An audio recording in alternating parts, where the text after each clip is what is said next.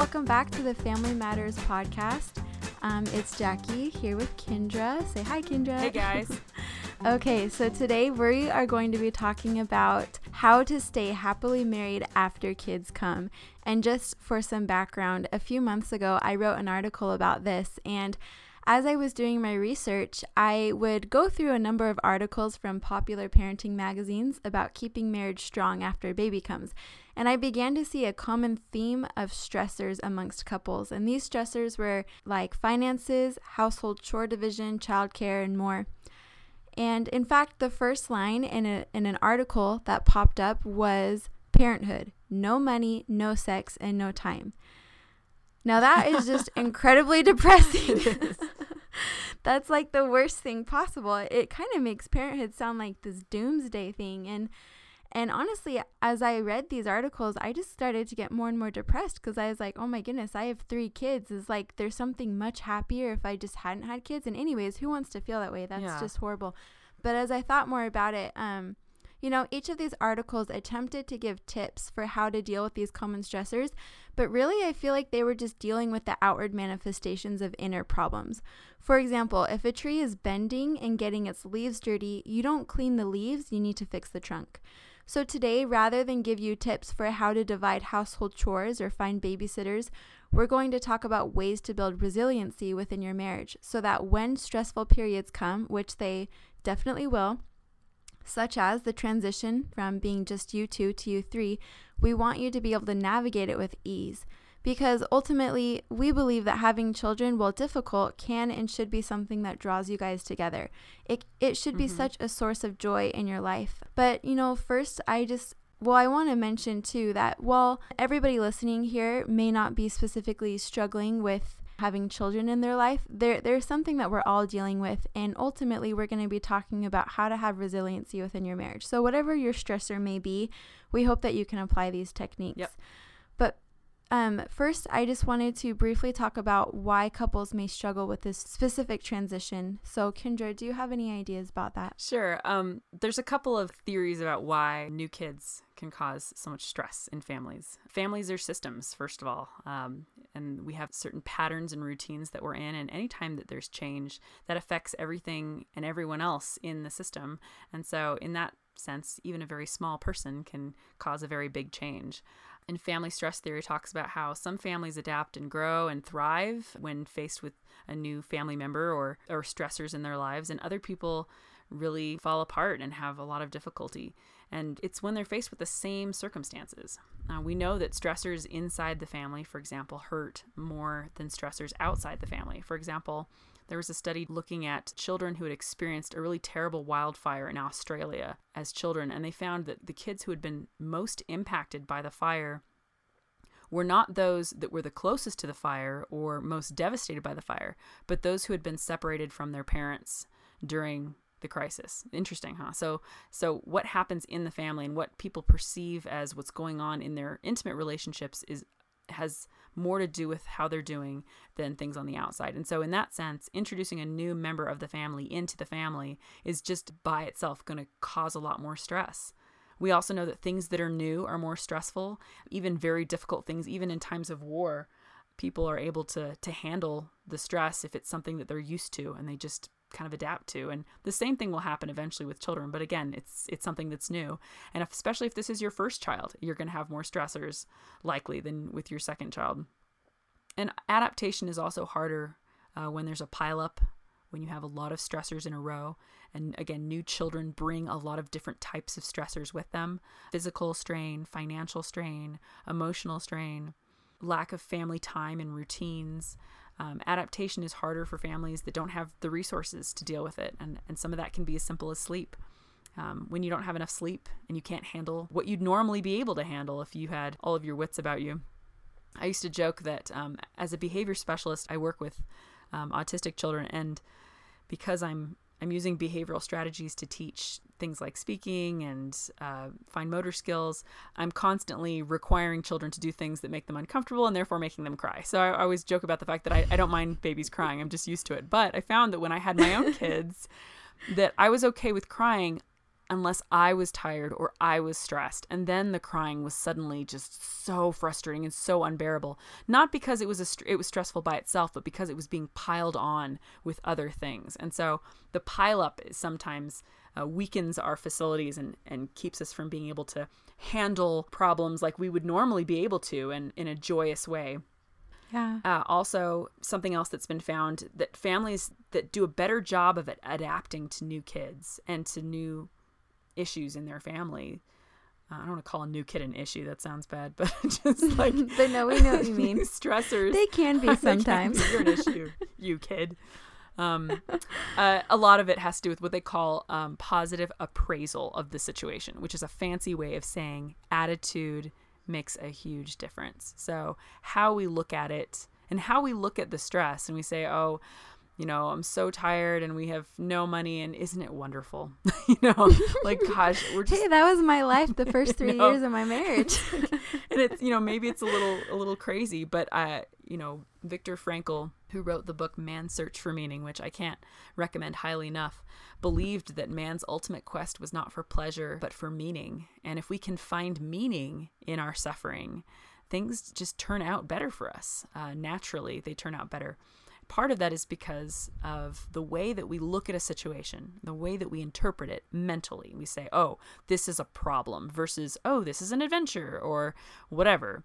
Naturally leads to the way that we feel about that situation. And the way that we feel about a situation leads to our actions. And as anyone in a family know, one person's actions will then lead to somebody else's interpretations, feelings, and actions. So I'll give another example. Let's say that you have two families. Since we've been dealing with all these natural disasters lately, let's say you have two families that are weathering a tornado watch. They're both in the closet, in their downstairs, no windows. They've got their flashlights all huddled in there together. And one set of parents says, oh my gosh, this is so exciting. We're all stuck in the closet and we got to use our flashlights and we're going to play games and there's a crazy storm going on outside and what a great adventure, That seriously sounds like fun. Right? And especially to kids. The other family says, oh my gosh, there's a tornado. We could lose the house. We could all die. Oh my gosh. Not only are the parents who are saying that going to be more stressed out and feel more negative, they're going to have all kinds of, rising cortisol levels in their brain, and that's going to trigger all kinds of negative processes in the body. But think about being that kid. You hear your parent differently. You process that differently. You're going to be different. So the difference between a child that is a blessing and an adventure and a wonderful thing that's happened to the family and all the crazy stuff that goes with it is just a great part of the adventure of parenthood, versus a new child is a crisis and a problem that needs to be managed. Just that attitude change by itself has a really big impact on how families process things. So anyway, that was a long comment. I apologize, Jackie. But ultimately, at the end of the day, I'm loving it. We, like some families, two families, when addressing new parenthood, or it could be your third child. I don't want to say that new parents have claimed to being the most stressed out ones. I've been told actually that the third child is the most stressful. Jackie, is that true? Oh, it's insane. You'd be the one to comment on that. I don't know. It's all insane. Okay. But anyways. Anyway, but again, some families deal with this and they get stronger, and some families deal with it and they fall apart. And our goal today is to talk about how can we be the families, and how can we be the families that adapt and grow and thrive. And when we can manage those things, whether we have money or sex or time, like all of that will eventually work itself out. So that's why we're not going to pass out tips. We're going to talk about resilience. So, yeah. Exactly. Well, that was perfect. Yes. I mean, I feel like we could just end it right here, but no, we're going to give you what resiliency means. Okay, so I just want to briefly summarize some of the research that has shown that having kids is hard on a marriage, just to prove to you guys that it is actually hard for some people. So it has been shown that the presence and number of children correlate negatively with marital happiness, and children seem to have an adversarial effect on marital satisfaction. In a big meta-analysis in 2003, it was found that parenthood correlates with decreased levels of married bliss for mothers, particularly of young children, as well as fathers of all age children, and this is due to role conflicts and restriction of freedom. So just some possible reasons for these conclusions. Parents of young children especially are less likely to divorce than non-parents, just to help their kids stay happy and have a good environment. but they may have an unhappy marriage. So I guess what I'm saying is that it may be due to the fact that they were parents of young children that they didn't divorce, not necessarily that having kids didn't cause the dissatisfaction. Mm-hmm. I don't think I said that very well, but hopefully it makes sense. Yeah. Okay. Also, much of the research correlating negative effects of children on marriage was done in the 1980s, where marriage relationships in general showed more negativity than other decades. So this suggests a time period effect. Yeah. For those of you who haven't seen the graph showing the rates of divorce over time in this country, we peaked in the 1980s. The reason that all of the studies that were done on divorce occurred during that time period was because it was like it popped out of nowhere. So 80s and 90s had the highest rates of divorce, and they have been decreasing ever since. For everyone, the good news is things are getting better. But that's great. Yeah. Awesome. But despite all of this, we still want to talk about resiliency, because whether or not you're on the brink of divorce or really feeling significant dissatisfaction within your marriage, we all can do well to know about how to be resilient, because we're all dealing with something hard. So I just want to read this quote by this author, Scott Stanley. So he is a marriage researcher, and he found that when couples have realistic expectations of marriage as opposed to fairy tale-like fantasies, they find their deep emotional, physical, and spiritual needs for closeness fulfilled. Basically, what he says about resiliency is committed couples hunker down and stay the course together. Although they may experience pain, they also know the great joy of overcoming challenges and loss together. And that's kind of the main idea, because we're all going to go through hard times, and we're all going to have stressful periods. Some of us decide to go to college or decide to, I'm like really blanking on things right now, but we all do hard things in our life because we believe that they will bring us joy in the end. And I think that having kids is no different. And so if we can hunker down and stay this course together and stay united as a couple, I think we will find that our children will bring us a lot of joy in our life. So just some specific definitions of resiliency. Resiliency is the property of the family system that enables it to maintain its established patterns of functioning after being challenged and confronted by risk factors. Or, in other words, it's the family's ability to recover quickly from misfortune, trauma, or transitional events. And we're going to call children a transitional event rather than a misfortune. Exactly. Yeah. Children are not traumatic. Well, I don't know. Maybe sometimes they are, but trauma in a good way. So as I researched resiliency, I found 10 aspects of resiliency that if couples can just have these 10 characteristics, they'll find that they can get through a lot of hard things. But as I was perusing this research and discussing it with my husband, actually, we decided to add an 11th one that we think is especially important. So just some background to give my specific thoughts a little bit of credibility, I guess. I have 3 kids, ages, the first one just barely turned 4. So, and my husband, we are blessed with kids right at the beginning of our marriage. So basically our whole marriage, we've been parents, and we have it's hectic, but we have a very happy marriage. And so I feel like we've had to learn these lessons. It didn't come naturally, but one thing that as we were discussing our journey together, I think selflessness has been the biggest thing, I guess, to kind of help us better focus on the good and the joyful aspects of parenting. Selflessness has helped us be able to do that. So both spouses really need to give 110%. Marriage can't be seen as a contract, but rather a promise. And one thing specifically with kids is keeping score has never been a good idea.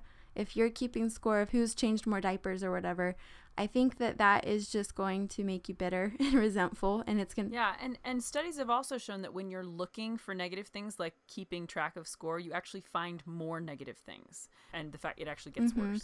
And one example that I thought of when I was thinking about this is, let's say that you decide to go and help with a disaster relief effort. Disasters have been happening a lot, so obviously they're on our minds.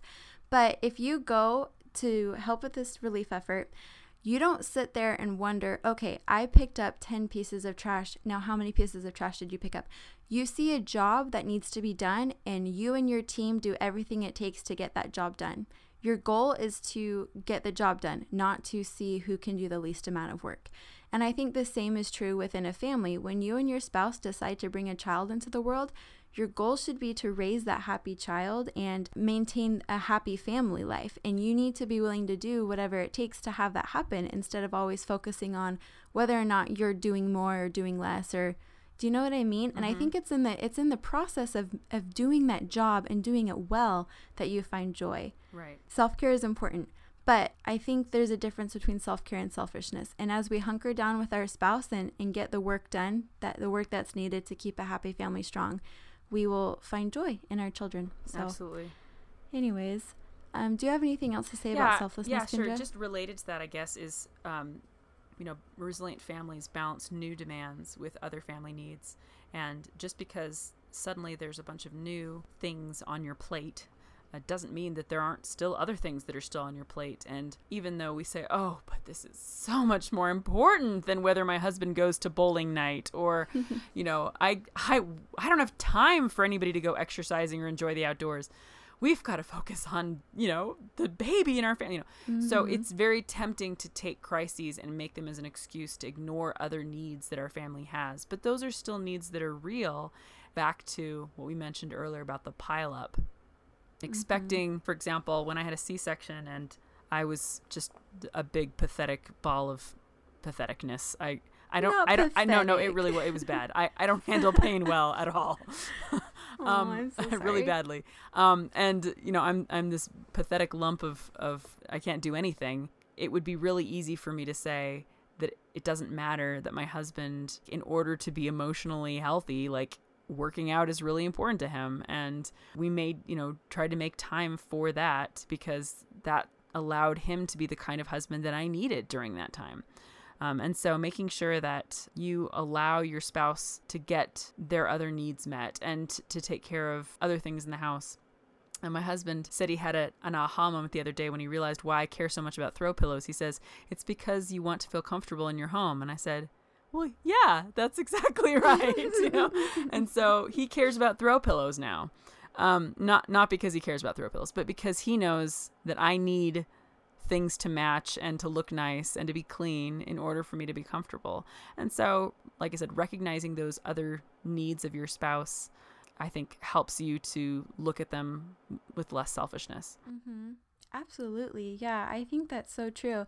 And the funny thing is, when we do that, when we choose to give to our spouse and help them meet their needs, then they do the same right back, and it really does just make a happier atmosphere in our home. Mm-hmm. Okay, so number 2 is problem solving and communication. Now, our first podcast episode was really about this, and also I would say our third one about building friendship within our marriage. So if you can go back and listen to those and apply those techniques, I think you'll find that your communication and problem solving abilities really improve. But basically what has been found is that resilient couples maintain strong patterns of communication and problem solving. They have established and continue to tweak systems for communicating their thoughts, ideas, and plans. One thing that I would say, kind of that we were just talking about, is you need to be able to communicate your own needs and also respect and help your spouse communicate their emotional needs. Or not just emotional, but, physical, mental, spiritual, all of the needs that we have as human beings. We need to be able to communicate those. We have the responsibility to recognize the needs within ourselves and then communicate it to our spouse. We can't expect our spouse to just read our minds or always know what we need. But at the same time, I do think we need to be looking out for our spouse. So while it is technically their responsibility to recognize what they need, as someone who loves them, you should be kind of looking out for them too. And as we're able to discuss what we need and find ways to solve problems that may come up that may be keeping us from meeting our needs, then I think that we just have an increased unity and increased love for each other. And, this communication is not just about our own personal needs, but maybe needs in the family. I think having a family council time is really important, having a couple council time, having these rituals within our family where we can figure out what needs to be done and discuss the needs of our family. I feel like I've said needs like 10 million times in the last minute. That's it. You hit the nail on the head. So And I think, just to add to what Jackie said, for those of you who are like, oh, but I don't have any communication skills, or my husband, gosh, he won't ever talk to me, or whatever. Remember that the most important thing with communication is will, not skill. Mm-hmm. And your desire to fix the problems in your marriage, your desire to be close, your desire to show love, those are just so much more important than whether you use active listening skills. At least, again, research has shown that that's the case. And happily married couples for hundreds of years have not known what an active listening skill is and have still been able to have a successful relationship. And a good chunk of that is, again, having the desire to fix problems when they come up. Okay. It's great. So equality. Each spouse needs to feel as though they have an equal say in decision making. Both should feel that their opinions and ideas matter and have influence over the other. And I would say this is especially true within parenting. Both parents need to feel like their methods are respected, and there should be continual collaboration rather than unequal dominance. So one thing that I have found as a parent, especially as a new parent of young children, sometimes I think that we get so overly concerned with these minuscule details of parenting, such as what type of baby food we're going to have, what type of crib we're going to have, what type of stroller. And so many people have these grandiose opinions about those things. And maybe our spouse has a different idea about how things should be. I would just say that we need to maybe chill out a bit and really be willing to listen to our spouse and their ideas about what needs to be done, because a lot of things really don't matter. For example, what type of crib you're going to have, maybe what type of baby food you're going to buy. That stuff doesn't really matter in the grand scheme of things. So if your spouse has a huge opinion about it, you know what? Just give in. One technique that I heard from a marriage therapist said that they would give to their clients is, discuss with your spouse things that you don't agree with, and both say on a scale of 1 to 10, how much does this matter to you? 10 being the most. And if your spouse has a higher number than you, just go ahead and give in, because a lot of little things are not a big deal. And then, for the big things that do matter, such as what value system do we want to have, those things that do matter, you guys can really discuss. And because you have been listening to them about other ideas, I think that it will be easier for you guys to compromise about those big things. Does that all make sense? I feel like I just need to apologize really quick. I'm very tired. I can't think straight. I just had a new baby. I mean, he's 2 months old now, but I don't sleep, guys. So I just can't think very clearly. So I just feel like I need to let Kendra do all the talking. No, you're everything doing great. I say doesn't come out right. You're doing great. Everybody give a hand to Jackie. Anyways. Thank you so much for doing this. But anyways, so yeah. And one other thing is, I feel like sometimes moms especially may think that they get to be in charge of how everything is done. And I get that mama bear instinct comes out. But here's the thing, guys. Your husband was there first, and heaven forbid he changes a diaper differently than you. That thing, those things, it just doesn't matter. Keep the peace. So Agreed. Especially with mothers, because parenthood is such a huge change emotionally and physically for women. Sometimes fathers get left behind, and they feel like they're getting left behind as their wife is going through all of these changes, physical changes, emotional changes, and forming this bond with this new person. Sometimes fathers get left behind, and the relationship between the father and mother before the baby is born, if it's strong, you end up bringing the father with you in that process of change. And it's really beautiful and wonderful, but that needs to happen beforehand. Awesome. I love that. That's so true. I got goosebumps a little bit, just that act of bringing your spouse alongside, because it is beautiful to experience parenthood together, to laugh through it, to have your unique ways of doing things, but then coming together on those really important things. It's a beautiful thing, you guys, and that's what we want for you. Okay, the next thing is spirituality.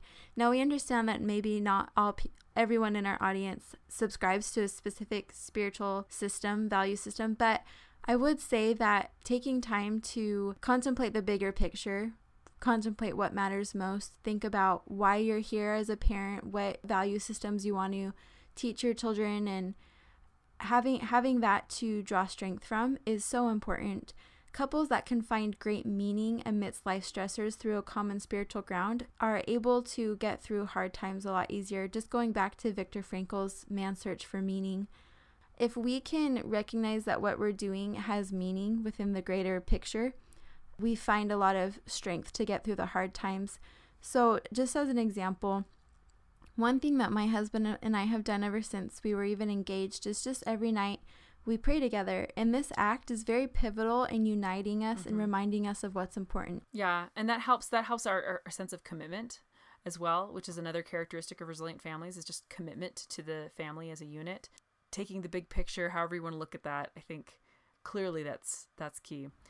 Next one is flexibility. I can't imagine anyone listening to this podcast who doesn't go, oh yeah, flexibility sounds important. That's true in virtually every list that I've looked at of resilient families is flexibility. And in fact, when looking at the personality characteristic that is most predictive of a long-lasting happy marriage, the two are kindness and flexibility. So you can get over whether he's funny or has broad shoulders or not. It's flexibility that makes for a long and happy relationship. Anyway, go ahead. Yeah, so just some examples of that. So, you have your family systems, your family rhythms and routines that are really important, but sometimes, lots of times, kids can derail things. Just for example, sometimes your kid gets sick and you're up all night tending to your sick kid. Instead of seeing that as this horrible, awful thing that really stresses you out, you just kind of roll with the punches and you enjoy the extra snuggles and you cancel whatever you had to do the next day and think, oh, yay, we get to stay in our PJs and watch Disney movies. Like, that's what my family does when we're all sick. And it's, actually, it's great. So just recognizing that things are going to come up and it's okay. You deal with it and you try to enjoy the good parts and recognize that the bad parts are going to be done soon anyways, and then you move on. And if you can do that with hard things, then guys, you're going to be set. You'll be fine. Okay, so here's a question, Jackie. Like, what if I'm not a flexible person? Like, what if fundamentally, like, I do think that if this thing doesn't happen, or if this process doesn't occur, or if this thing isn't taken care of, like, I just can't handle it. Like, I'm just so stressed out by that. I want to be flexible. I try to be flexible, but I just can't. Like, I mean, how do you become more flexible? So that's a really great question. The first thing that I would say is you need to have a set list of priorities. So at least that's what has helped me, just because at this point in my life, like I said, I have 3 little kids. I've got, about 20 hours of school each week and just running a household, all of that. There's just a lot, which actually is probably just as much as any of you guys have. But I share that to show that I do understand that we have a lot of needs pressing upon us. And when I get to that place where it's like, like literally my 2-year-old just pulled all the wipes out of the wipey bin, and my 4-year-old screaming because he just got shots in his leg and he thinks he can't walk on it now. That was a very traumatic experience today. And my baby is screaming and I have a paper due in 3 hours. It's like you have this moment where you're like, what in the world am I going to do? I can't handle this. And what helps me is I go to my priorities. What is my number one priority? In this situation, my kids are my priority. And then you kind of have to triage the kids, right? But I guess what I'm saying is if you have your set list of priorities, then you can know what it is that you can hold off on. And what I have found is when I put my biggest priorities first, things fit as they naturally should. And I'm able to get to the things that matter most, and then it actually always works out, which it did. And so I would just trust that system. And in terms of flexibility, I would say to me, flexibility is just being willing to put our most important things first at the expense of our less important things. And if you can do that, then you'll be fine. Yeah, and some of that big picture that you were talking about, are you able to see the big picture and say, at the end of the day, how important is this? One of the weird side effects of having your house burned down in a fire is, or losing everything you have in a hurricane, is that sense of, wow, here's the big picture. I have the people in my family, and they really are the thing that's most important to me, and all the rest of that stuff isn't. Can I say one thing about that? That's just very real in our life. So I was looking at my husband's phone just a couple hours ago, and his background picture is this horribly ugly picture of me holding our newest baby. Our newest baby was in the hospital in the intensive care unit for almost for 3 weeks because he got bacterial meningitis. And that was a very, a kind of scary time for our family, especially there in the beginning. And as I was able to stay with him in the hospital the whole time. And, I didn't get much sleep. It was just a very stressful time. And one day my husband came to visit me and he took this picture. Anyways, my little boy is fine. Everything's great. It's totally good. But my husband keeps that picture as his background. And when I asked him why, because again, I look so hideous. Why is this the picture you have of me? Like, I'm so not cute right here. He said, Jackie is always cute for our listening audience. Okay. Anyway, thank you. But anyways, so he said, you know what? This picture reminds me of what's most important. And when I'm freaking out over how, because it gets chaotic at my house, guys. It really just does. And it's chaos in the best way, but it does get chaotic. And when he is feeling frazzled because of all these different things calling on his attention, he can look at that picture and he can remember, you know what? This is what matters most. And we could have lost our baby, and that was very real to us. And so just remembering that and remembering that family matters most, our God matters most to us, and really everything else, it'll work out. It'll work out. Perfect. I love that. All right. So next one is a truthfulness or an eyes wide open approach. So resilient couples seek to understand the nature of their stressors so that they can be ready to deal with them. One thing that I would tell new couples is talk to parents that you admire who love their kids, but who will be honest with you. Because when I was pregnant with my first little boy, I would go on these pregnancy forums. And you know what? Lots of times it kind of just turned into this big scare fest of, oh, how horrible it's going to be and how hard it's going to be. And that didn't do me a lot of good. But at the same time, it is good to have a realistic approach to what you're getting yourself into. So I would find somebody who you really admire, who loves their kids, and I would just ask them for tips and tricks and ask them how they navigated that transitional period.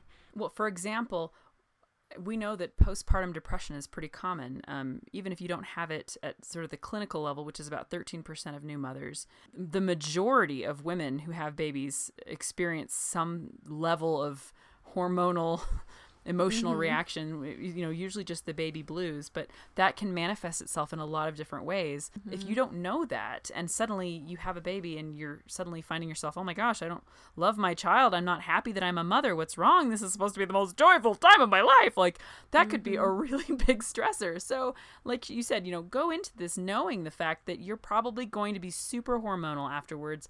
And we don't necessarily know what that looks like. I was super prepared to be really depressed, and I wasn't. I was really emotional. I just cried about everything. And sometimes they were like happy things. I'd be like, James, I just love you so much. I just cried about everything. But again, your body's going through this crazy change in your hormones, and that's naturally going to lead to changes in your emotions. That's a good thing to just, you do your research, you learn about, you're prepared for in advance. Being aware of what you're going to be able to do physically for the first 6 weeks of recovery, the first 2 months or 3 months of recovery, how long it's going to take before you can get back to, fill in the blank, what your situation is going to be as far as work, what your plans are about how you're going to manage things financially.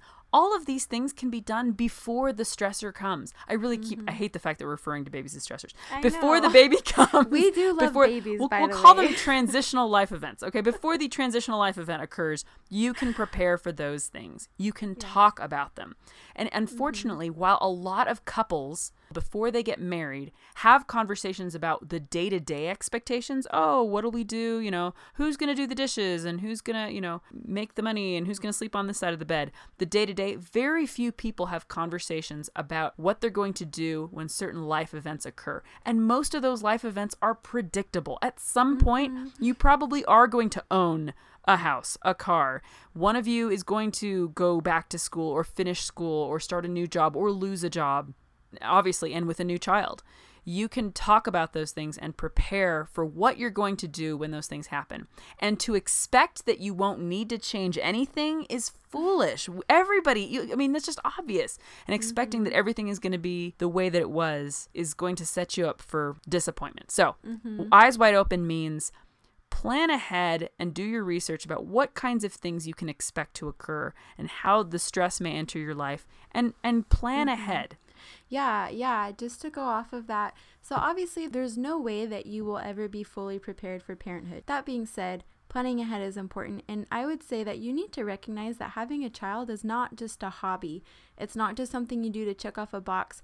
It really will fundamentally change your life. And both partners should be willing to dive all in. And don't use, if you feel like your spouse isn't diving all in, that's not an excuse for you to not dive in. Yeah, exactly. You get this, give me, grow a plant and then I'll give you water, Exactly. Okay, so the next one is hope. So if we can just believe that current difficulties will eventually become easier and that they will give us added strength, then I think that does so much good. Just as an example, so like when I'm exercising, if my exercise instructor just tells me to start doing push-ups and doesn't tell me when it's going to end, then I can do like I just hate it and I think I can do like 10 or 5 or 2, but if it's like, okay, you're going to do 15 push-ups and I know when it's going to end, then I can do all of them, no problem, because I see that end, I see that goal in sight.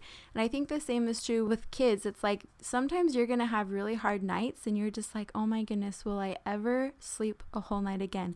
And I'm here to tell you that you really will. And I didn't believe it for the first year of my child's life, but then I got a full night's sleep and I'm like, anyways. So if you can just have hope in a brighter future, have hope that whatever struggle you're specifically dealing with will get better, then that does so much good.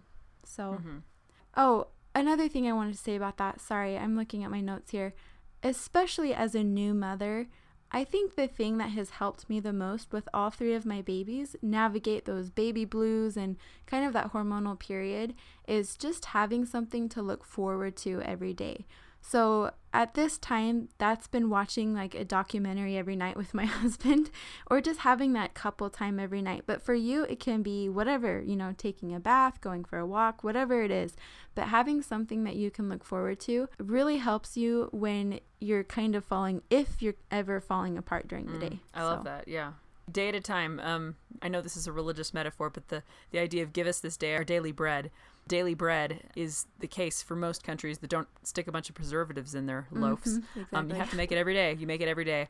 And so we're not necessarily looking for the answer in the long term. We're not trying to figure out if this is going to be the way it is for the rest of our lives. We're just trying to figure out today and looking for our daily bread. And I love that. Yeah. Well, and some people may think that, wow, that does not sound like a very fun life if you're living day to day. But you know what? For me, it has improved my life so much because I learned how to live in the moment.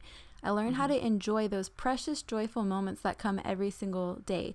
I learned how to sit there and just soak in my little boy's long eyelashes and just relish in that. And guys, I feel like that's how life is enjoyed. It's enjoyed when we live in the present and when we learn how to take each day a day at a time. Because that's what they're doing. Exactly. I mean, they're living a day at a time. Children are so in the moment. It's true. My kids have grown up way too fast. My newborn is like no longer a newborn and it makes me cry. Okay, the next thing is hardiness, kind of bringing us to the next point. These all kind of tie in together, but couples who believe that they are stronger, who believe that those, that refining fire of learning to be a more selfless person as a result of your parenthood, if you can believe that that is going to add to you as a person, that is a trial worth going through because of how it will make you stronger, then you'll be able to get through that hard time. I look back on myself and my spouse and think, man, we've grown as people, and that growth has not been easy, but I am happy with who I'm becoming as a result of my parenthood. So what do you have to say about that, Kendra? I think whether you are strong or weak, you are right. And our attitude about who we are and what we can handle usually becomes a self-fulfilling prophecy. So believe you can do it. Mm-hmm. If you believe it, you can. I mean, it's. I don't know. I feel like we need to watch some motivational video from Rudy or something. But it's that's real and it's measurable. And scientists have found that families that have those attitudes are able to get through difficult times together. Absolutely. So that's awesome. Yeah. Okay, the next one is family routines and structure, and this does not contradict flexibility because you absolutely need both. I found especially, with young kids especially, they really thrive off of a good rhythm and a routine. Now, just as background, I am not a schedule person. Some people are like, I will get up at this time. What? I don't believe really, that. I'm not. Jackie. In my real life heart of hearts, my In your ideal heart. day is just like nothing planned, no structure. But if I live my life like that, number one, I get nothing done. And number two, my poor kids just fly off the handle because they Right. really, really need that. And I've learned that even though I'm not like a super schedule person, having a rhythm, a gentle rhythm for my day where it's like we get up, we do morning jobs, we have breakfast, like, you know, just every single day kind of follows a normal pattern. And maybe not every day is going to look the same for you, but like every Tuesday generally looks the same, every Wednesday generally, you know, and I think we as adults are used to that because that's the world we've lived in. But it's easy to, when kids come, to kind of lose a sense of how your days should go, and you have to reestablish routines and rhythms. Right. And it's going to be different, right? Yeah. We established the fact that that's part of the problem. That's part of the chaos, is that my normal routine, my normal structure is no longer. All of a sudden, everything is different. And that's okay. Yeah. But finding ways to create routines and stability, even if it's in small ways, like you said, not only does it help you find sanity, it helps you to stabilize things, but it also, like we mentioned earlier, helps you to address all of those other needs that are still in your life. Exactly. That are still there, regardless of the fact that you have a Yeah. new child in your home. So addressing those needs keeps the stressors from piling up. Yeah, because we only have so much headspace to deal with all the things. For example, if you love to exercise, but you can't think about, like, if every single day you had to decide a different time to exercise, that would be really hard. But if you just knew that every Monday, Wednesday, and Friday morning at 8 a.m. you're going to your gym class, and that's that, then you don't have to think about it. It's just part of your routine. So having a good routine in place will help you be able to get everything done that you want to. And also it just creates stability, especially for the times when you don't have control over things, such as how much your baby's going to be up during the night. Okay, the next thing is social support. So people who have a network of caring friends and family that they can reach out to amidst stress find a lot of respite. So this can come from just friends, family, community support groups, church fellowship. I would say it's so important for you to have a group of reliable cheerleaders in your back pocket. And if you don't have that currently, you can go online and you can just Google parents of young children in whatever town you live in. And I guarantee that there will be some sort of a support group that come up. Yep. You know, and if I was like, this is the time to discover meetup.com if you haven't already. Exactly. Like Meetup or Facebook groups. I have a friend who's on a Facebook group for mothers of twins in her town, and they do things together and they provide support. Now, granted, another mother of twins may not necessarily be able to provide the support that you need if you just had new children, but emotional support, absolutely. So if you don't have the family or friends that you want to have, you can go out and find them, because there are other people who are looking for their tribe as well, and you can be a part of that. Yeah, and I know that can feel overwhelming, especially if you're not someone who particularly enjoys doing that. Like, I know for me that I really struggle. I really hate having to meet new people, but I promise you that if you can just do it, grit your teeth and do it, go and have that dumb small talk until it becomes something real, it's super worth it, because then you have those fun things to look forward to. You have someone who can help you out when you're having a bad day, or someone who you can just commiserate with when things are stressful. Or some also people who really get what's going on in your life, because, you know, humans are social creatures and we all need that.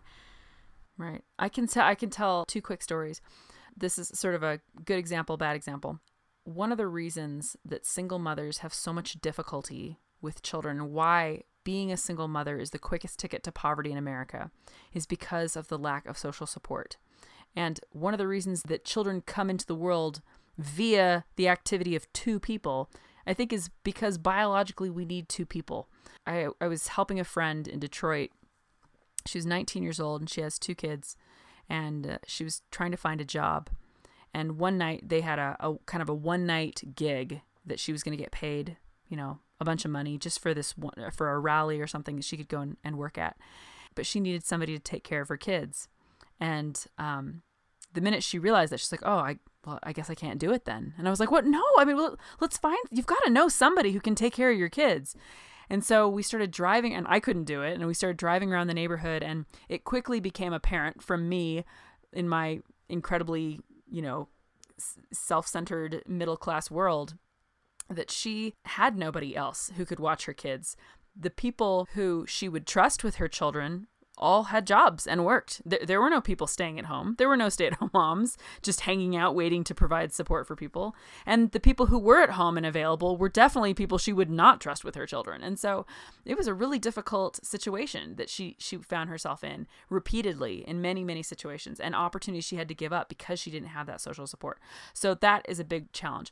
The second thing is, again, you can develop a social connection. You can develop the support group that is reciprocal. Support groups are reciprocal. When you reach out and provide support to other people, they will provide support to you. That's because the first lesson in Anthropology 101 is that all relationships are based on reciprocity. People naturally want to give and are willing to give when they feel that you have given too. And that's another way that you can prepare for new children in your family and on an ongoing basis. Oh, but Kendra and Jackie, how on earth can I provide support to other people when I'm so busy? Well, think of it as an investment in your life and in your family, because the people that you become friends with and the people who can support you as family are also going to be the support group for your children someday. And they are going to need that as well. So amen a zillion times over to the importance of social support. By the way, I'm going to go on this brief diatribe and then I'll get off this. Yes. Americans specifically are just so unwilling to reach out to other people. The common answer to, do you need help with anything, is no, I'm fine. No, I'm fine. Which is not true, you liar. Do we do that? You liar. So being willing to admit that you need help is in fact an invitation to form a relationship. Yes. I mean, I hate meeting new people, but I tell you what, the friends that I have made the most are people that I've asked, hey, will you do this for me? Such as with Kendra, when I said, hey, will you do this podcast with me? Will you give up your valuable time to talk to me on Skype and record it? And you know what? That's just go ahead and admit that you need help, because we all do. Yeah, I will. I have to tell us one more story because it involves Jackie. Oh no. So, some of you know that it took a very long time for us to have kids. And that was something that we were really stressed out about. In fact, a lot of things we've talked about today, I needed then, because this stressor in our life, which was just doctors and tests and drugs and all kinds of stuff that was going on to try and help us be parents, wasn't working. And I was in a really, really bad place. And I didn't tell anyone about it. I don't know whether that's because I'm too independent or I was too embarrassed. And some of you may feel that way too. You're in a dark place, in a bad place, and you don't want to tell people about it. You don't want to reach out to others, whether you feel ashamed or embarrassed, or you're just so wrapped up in your problems you can't see anyone else. And in that really, really dark time, Jackie called me and said, hey, I just want you to know that I can help you out. And by the way, it's okay to go easy on yourself. And I'm like, whatever.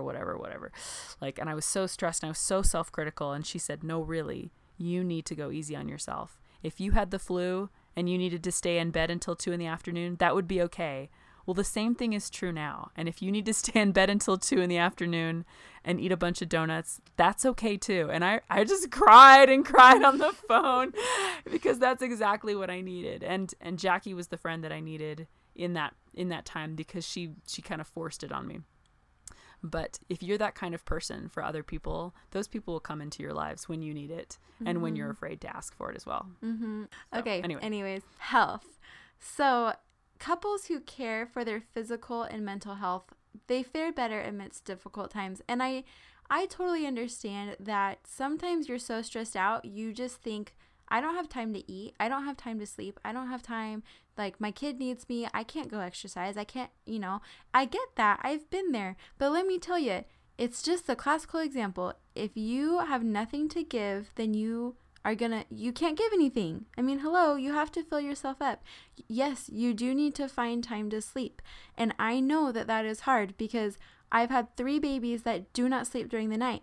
But you know what? If you have a kid who is consistently not sleeping through the night, then yes, you do need to take naps during the day. Or you do need to allow yourself to sleep in the morning if your baby's asleep. It's okay for you to take care of yourself. It's not just okay, it's necessary.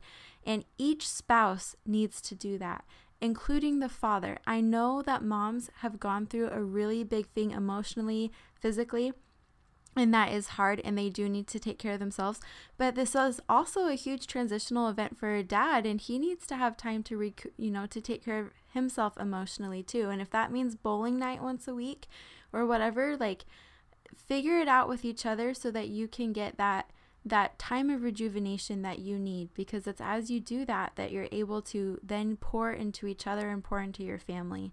So just as an example, like I said, the last 4 years, I've literally either been pregnant or nursing, and this has been really taxing on my body. But luckily, I've made it a priority, and my husband has also made it a priority to help me carve enough time to sleep and exercise, because I just know that if I don't have those things, then mentally I'm in a much harder place, and physically I just can't handle life very well.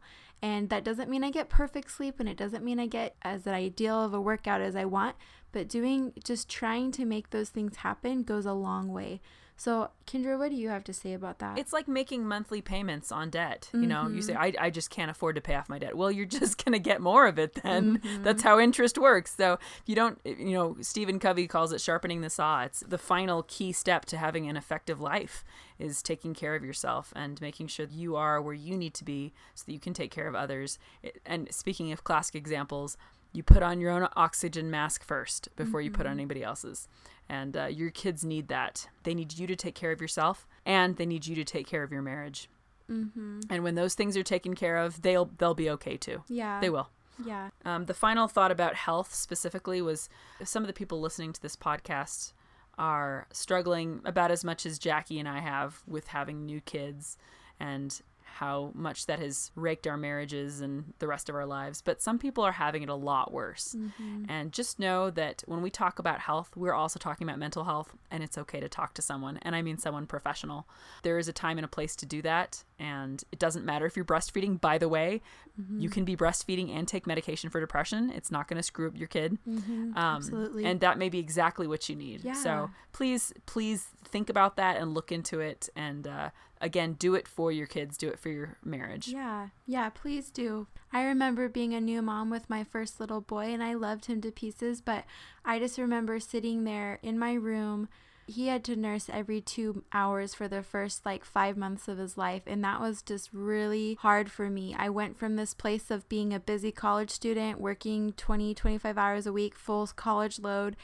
I just had this normal checklist of things that I got done each day, and then I had a baby, and I was by myself almost all the time, nursing this baby, not knowing what I was doing, and it was really, really hard. And I wish, if I could go back, I wish that I had found someone to talk to. And I don't know if I would classify myself as having been depressed or not, but all I know is who cares? It would have been good for me to talk to somebody, to be open and honest about how hard that period was.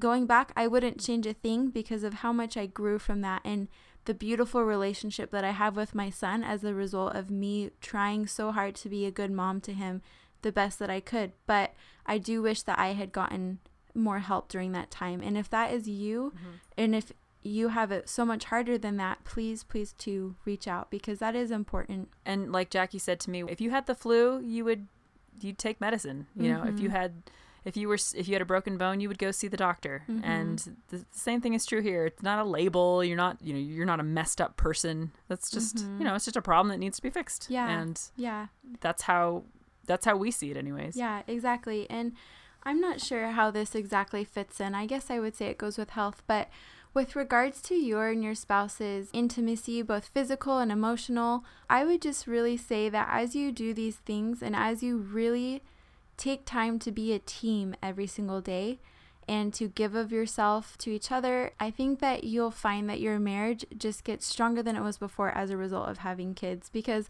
I think a lot of times amidst the stressors of having kids, partners withdraw into themselves. And if we can somehow draw together and let this be a unifying experience, let it improve our intimacy, I think that you will find the joy that comes from having children. But Kendra, do you have anything to say about that specifically? No, I think you hit it on the head. Okay. Absolutely.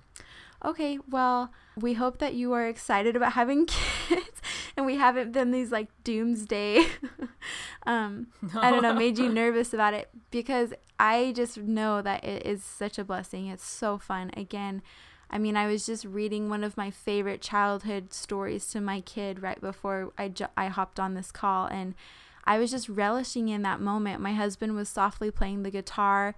I had my little 2-year-old dancing to the guitar music, and my little baby was just cuddled in my arms. And my 4-year-old kept asking me different questions about the characters in this story. And you guys, it was beautiful. It was picturesque. And just a few hours before that, I had been almost in tears because we had a crazy experience at the doctor's office today. And I won't get into that. But all I'm saying is it's worth it. It's beautiful. It's good. Just keep at it. Family life with your spouse, life with your kids is a beautiful thing, and we're here to help you have the best life you can. So yeah, we're on your side. Like, we're rooting for you. You can do this. You can totally do this. You got it, guys. Zillions of people have done this before. Yep. And it's going to be okay. Whatever the stress is right now, it's going to be okay. Absolutely. So hang in there. Get your partner to hang in there as well. And yeah. All right. So thanks for hanging with us. Okay, thank you for listening to the Family Matters podcast. Join us again as we continue this discussion about applying research techniques to help you in your family life. See you guys later. Bye. Thanks. Take care. Bye.